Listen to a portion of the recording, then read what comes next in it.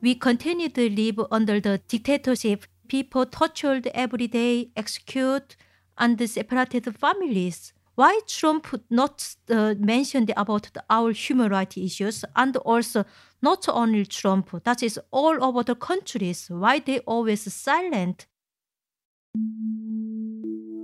Ji-hyun Park grew up in North Hamgyong province, near North Korea's border with China. It was a hard life, but she trusted the Kim regime. Famine in the 1990s killed that trust. She tried to escape, twice. Eventually she got out. That makes Ji-hyun one of the lucky ones. Thousands of others are still slaving away in labor camps. The UN says 10 million people in North Korea don't have enough food. And while the world watches North Korean leader Kim Jong-un and US President Donald Trump go from enemies, Rocket Man is on a suicide mission for himself, to friends. He wrote me beautiful letters, and they're great letters. We fell in love. Ji-hyun Park and North Koreans who suffered under Kim's regime are wondering, when is anyone going to ask about human rights? I'm Imtiaz Tayeb, and The Take this week is about Ji-hyun's story, in her own words. And just a heads up, it deals with some pretty difficult subject matter. But first, we want to introduce you to James Bays. He covers diplomacy for Al Jazeera, which means he spent a lot of time covering North Korea. I don't think I have ever seen a diplomatic process as unusual as this one. With President Trump, it's the Twitter. You never know at what time of day there might be breaking news. Nothing like having a nice private dinner. We managed to catch James last week, just a day after the abrupt end of Kim and Trump's summit in Hanoi in Vietnam. Everybody having a good time? Yes, sir. You are? Nuclear weapons are what keeps North Korea in the headlines. It's all Trump and Kim talked about, really. Human rights didn't come up. Remember, this is a man who runs gulags, a repressive state, a dictatorial leader, and yet you've got the US president laughing and joking with him. Human rights have not been mentioned. The humanitarian situation has not really been mentioned. Now, there is a reason for that. If you want to do this sort of top-level diplomacy, trying to flatter Kim and get Trump to persuade Kim to go further than Kim really would like, then you don't want to mention things that potentially Kim could be found guilty of in the International Criminal Court, for example. James is going to stick with us throughout the episode to help us understand what's happening in North Korea today and how it affects ordinary people. For the past 7 years, Kim has run, arguably, the most isolated, secretive country in the world. And last week, for the first time ever, he was answering questions from foreign journalists. Are you confident? Many people saw this as something to celebrate. Ji-hyun Park did not. Kim Jong-un is murder, his murder and the dictator. But now this politics, they also holding this murder's hand. Now, politicians, she says, are holding the murderer's hand. Ji-hyun lives in Manchester, in the United Kingdom now. It's rare to hear accounts about life in North Korea that are as complete as Ji-hyun's, because so few people make it out. She lived most of her life in a regimented town where every person, every day, woke up to the same alarm. My hometown is in Cheongjin. I usually wake up in the morning. In summer, we 4:30, and the winter is 5 a.m. That is not only wake up for myself, that is wake up all over the country at the same time. In early morning, in an apartment, captain is shouted to us, wake up, and then come out cleaning. Ji-hyun says every apartment complex in North Korea had a captain like this one. He woke them up, ordered them around, and kept tabs on what they did every day. After cleaning, the children walked to class together. Ji-hyun says they started the day reciting speeches by Supreme Leader Kim Il-sung, the current leader's grandfather. The day ended with hard labor. After school, we also work in farm or cleaning road, make buildings or make roadway. As a child, Ji-hyun sat through the propaganda. Later, as a teacher, she spread it herself. She says even simple math lessons were used to teach children to hate the U.S. Example is 10 American soldiers, but we killed 5 American soldiers, so how many left? So not only math skills teaching to them, we teaching together is hated enemies, countries, and also politics, respected Kim families. So school life is always brainwashed. Brainwashing. That's what she calls it now. But at the time, she didn't think of it like that. She was genuinely loyal to the government because she was raised that way, at school, in university, and at home.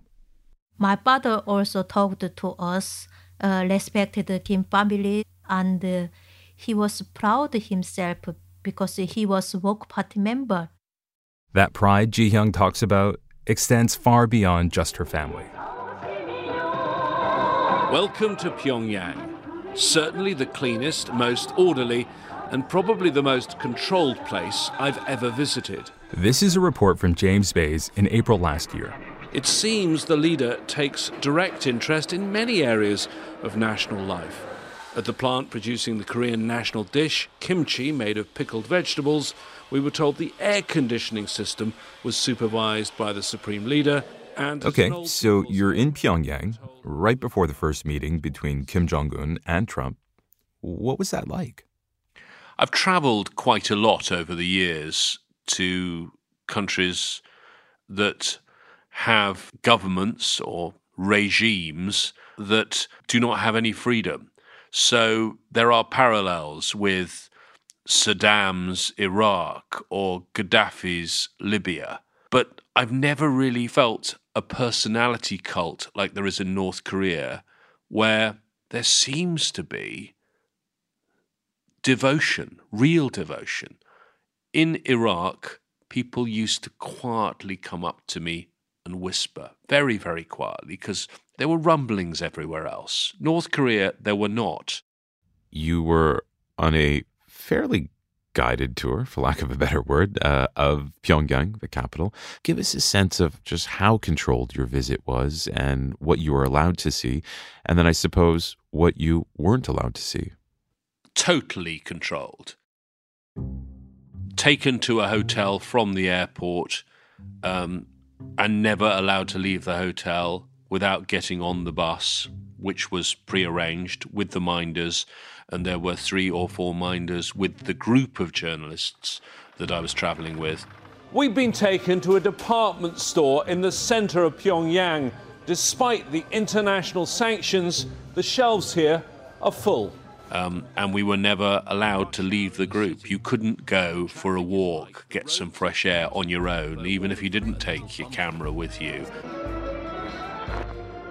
I'm assuming someone was probably listening to my conversations and my phone calls. Total control. Total control. That's the way North Korea has always done things. And it worked on Ji-hyun's family too. But some experiences are enough to shake even the most devout Kim supporters. In North Korea, started farming in early 1990s.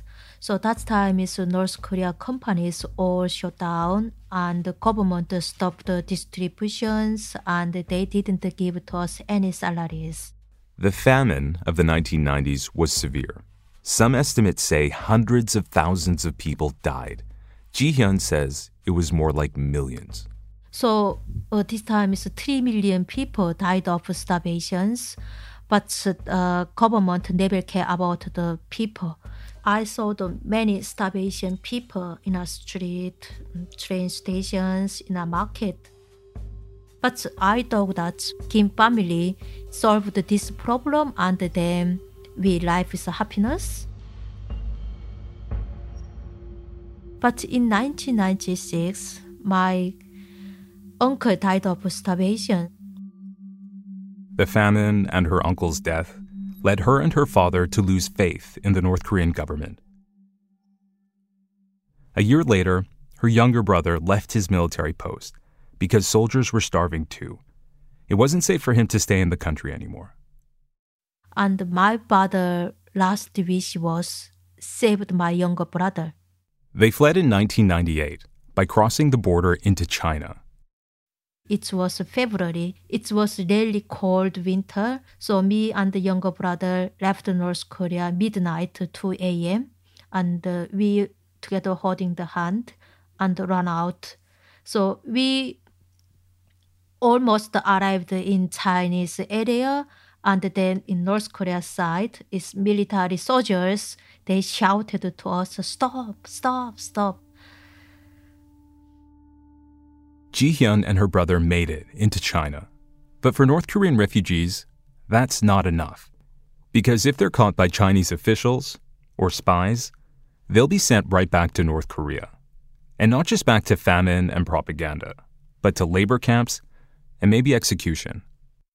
One of the interesting things, of course, about the defectors is that in many ways they don't know what's on the outside when they leave. And if you leave North Korea, you're in real trouble if you come back. So just the process of leaving, even though you might be doing it for economic reasons, makes you a refugee, because if you were to come back or anyone catches you, then the consequences for your crime, if you are caught, are dreadful. Not long after they left North Korea, Ji-hyun's brother was caught. It's been 20 years, and she still has no idea what happened to him. She doesn't know what happened to her father either.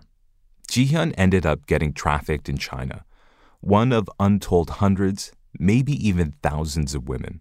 A Chinese man bought her for about $650. He raped her regularly. For the next 6 years, she says she worked from dawn until dusk and was never paid. She told us she thought about suicide.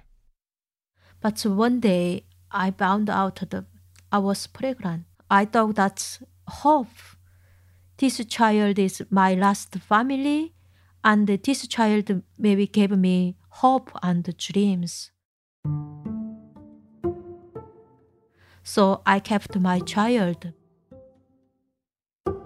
The UN estimates that in 2014, 20,000 children of North Korean women were living in China. It's tried to get more information to help them. China refuses to give access.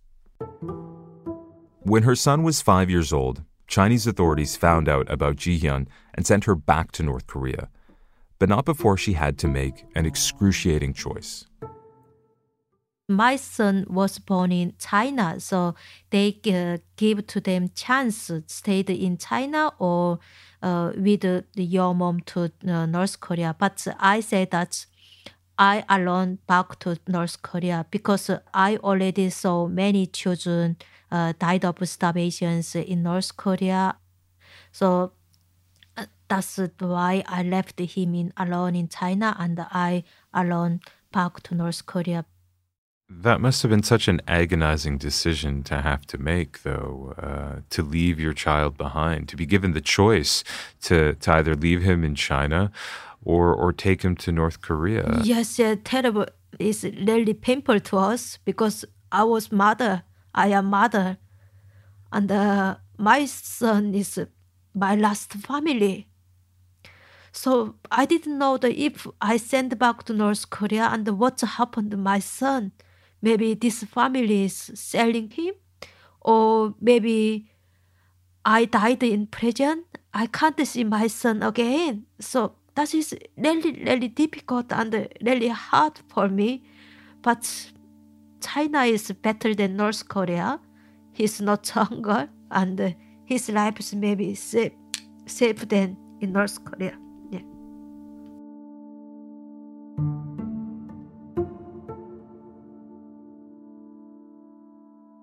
Her son stayed with his father, Ji-hyun's rapist. She ended up in Cheongjin labor camp, in the province where she grew up. The latest estimate from the UN says that 120,000 North Koreans are living in labor camps like the one Ji-hyun was in. Again, that's guesswork. The few stories we hear from survivors are all similar. Hard labor and even harder living conditions. Ji-hyun said they farmed without shoes, were beaten, kicked, tortured if they worked too slowly, slept and showered in unhygienic, overcrowded rooms. Disease festered. One day I woke up and my leg was swollen, and the day after some yellow disgusting waters come out of my leg, and my temperature was 39 or 40 degrees, but the guide never gave to me any medicines. Some bugs came to my leg. Then after, the guide told me that you cannot die in a camp. You died outside the camp and get out. So they released me. So that's why I only stayed at the labor camp in 6 months. International scrutiny is what ultimately saved Ji-hyun. She says the guards didn't want her adding to the prison's death toll. That's why she was released. She got better, but North Korean police were watching and ready to return her to the camp. So she escaped instead, back into China. In 2005, she found her son in his father's home, malnourished and dirty, but alive. She said they tried to run to South Korea and failed, tried to run to Mongolia and failed. Finally, the UN helped Ji-hyun and her son seek asylum in 2008. So they asked me, which country do you want to go? South Korea, America, or European countries? I knew that is the England people. Man is always wearing a hat, is gentleman, and the woman is always wearing the dress, ladies. So that is look like a romantic country for me, and so that's why I chose England. Ji-hyun fell in love and had 2 more children. Her first son is almost 20 now, and she works as an activist raising awareness about human rights in North Korea. One day we had a dinner with my children, and my children talked about their school life, and my son smiling. So when I saw my son's smiling face, I cried. I didn't know why I cried, but that is my personal emotion, is happiness with my family. North Korean people, they still don't know what's happiness. But politics always talked about the regime survivors. They not talked about the North Korea human rights, North Korean people. President Trump, he already understood North Korea human rights issues, but he never mentioned these issues, and he always said that I love this rocket man and we are happy conversations. I'm really angry to that. Donald Trump and Kim Jong-un have met twice now, face to face. And even though talks in Hanoi ended without a deal, Trump seems determined to make things work. He insists the 2 leaders are still on good terms. And frankly, I think we'll end up being very good friends with Chairman Kim and with North Korea, and I think they have tremendous potential. I've been telling everybody. He's also agreed to end large joint military exercises with South Korea. Trump's been criticized at home for being too friendly with Kim and too forgiving of North Korea's dismal human rights record. There's a bipartisan consensus in the Congress that supports human rights as a core part of U.S. foreign policy. It's Donald Trump that's out of step with the American people on this. And how's this warming relationship being seen in North Korea? It's clear that they've really had to do quite a pivot in recent months. When I was there in Pyongyang in April, people I spoke to all spoke about how much they hated the US and President Trump. Yeah, I hate American imperialism. All the Korean people hate the President Trump. Every Korean gets furious when we hear what Trump says. He threatens to annihilate the entire Korean nation. Is he even a human? He is a wolf. Somehow that narrative that had existed about Trump since he came into office, but had actually existed since the creation of North Korea since the Korean War, which started in 1950, had to be turned around in a very, very short period. They're certainly not saying that North Korea and the US are great friends, but they are being, or have been, somewhat positive about the possibility of this diplomacy. Diplomatic strides, maybe. But human rights aren't even coming up in these talks. North Koreans are still suffering.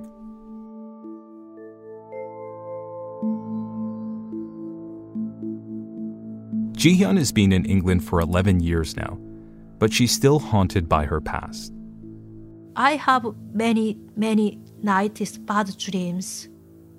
And the most terrible dream is when I worked in labor camp and also separated my son.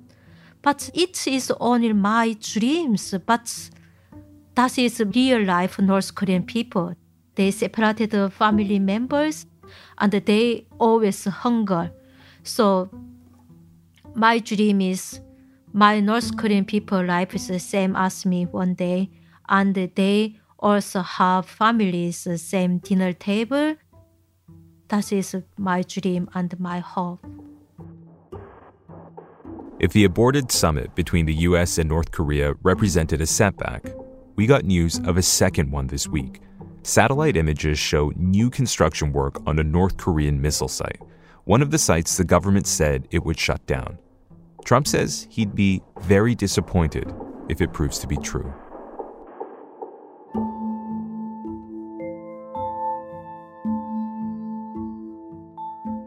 And that's The Take. This episode was produced by Priyanka Tilve, with Morgan Waters, Jasmine Bayumi, Dina Kispe, Amy Walters, Alexandra Locke, Ney Alvarez, and me, Imtiaz Tayeb. Ian Koss was the sound designer. Natalia Aldana is the social media producer. Graylin Bashir is the show's lead producer. Special thanks to Ji-hyun Park, James Bays, Ji Seong-ho, Thesanka Sriupala, Musun Kim, Joel Lawrence, and Matt East. We'll be back next week.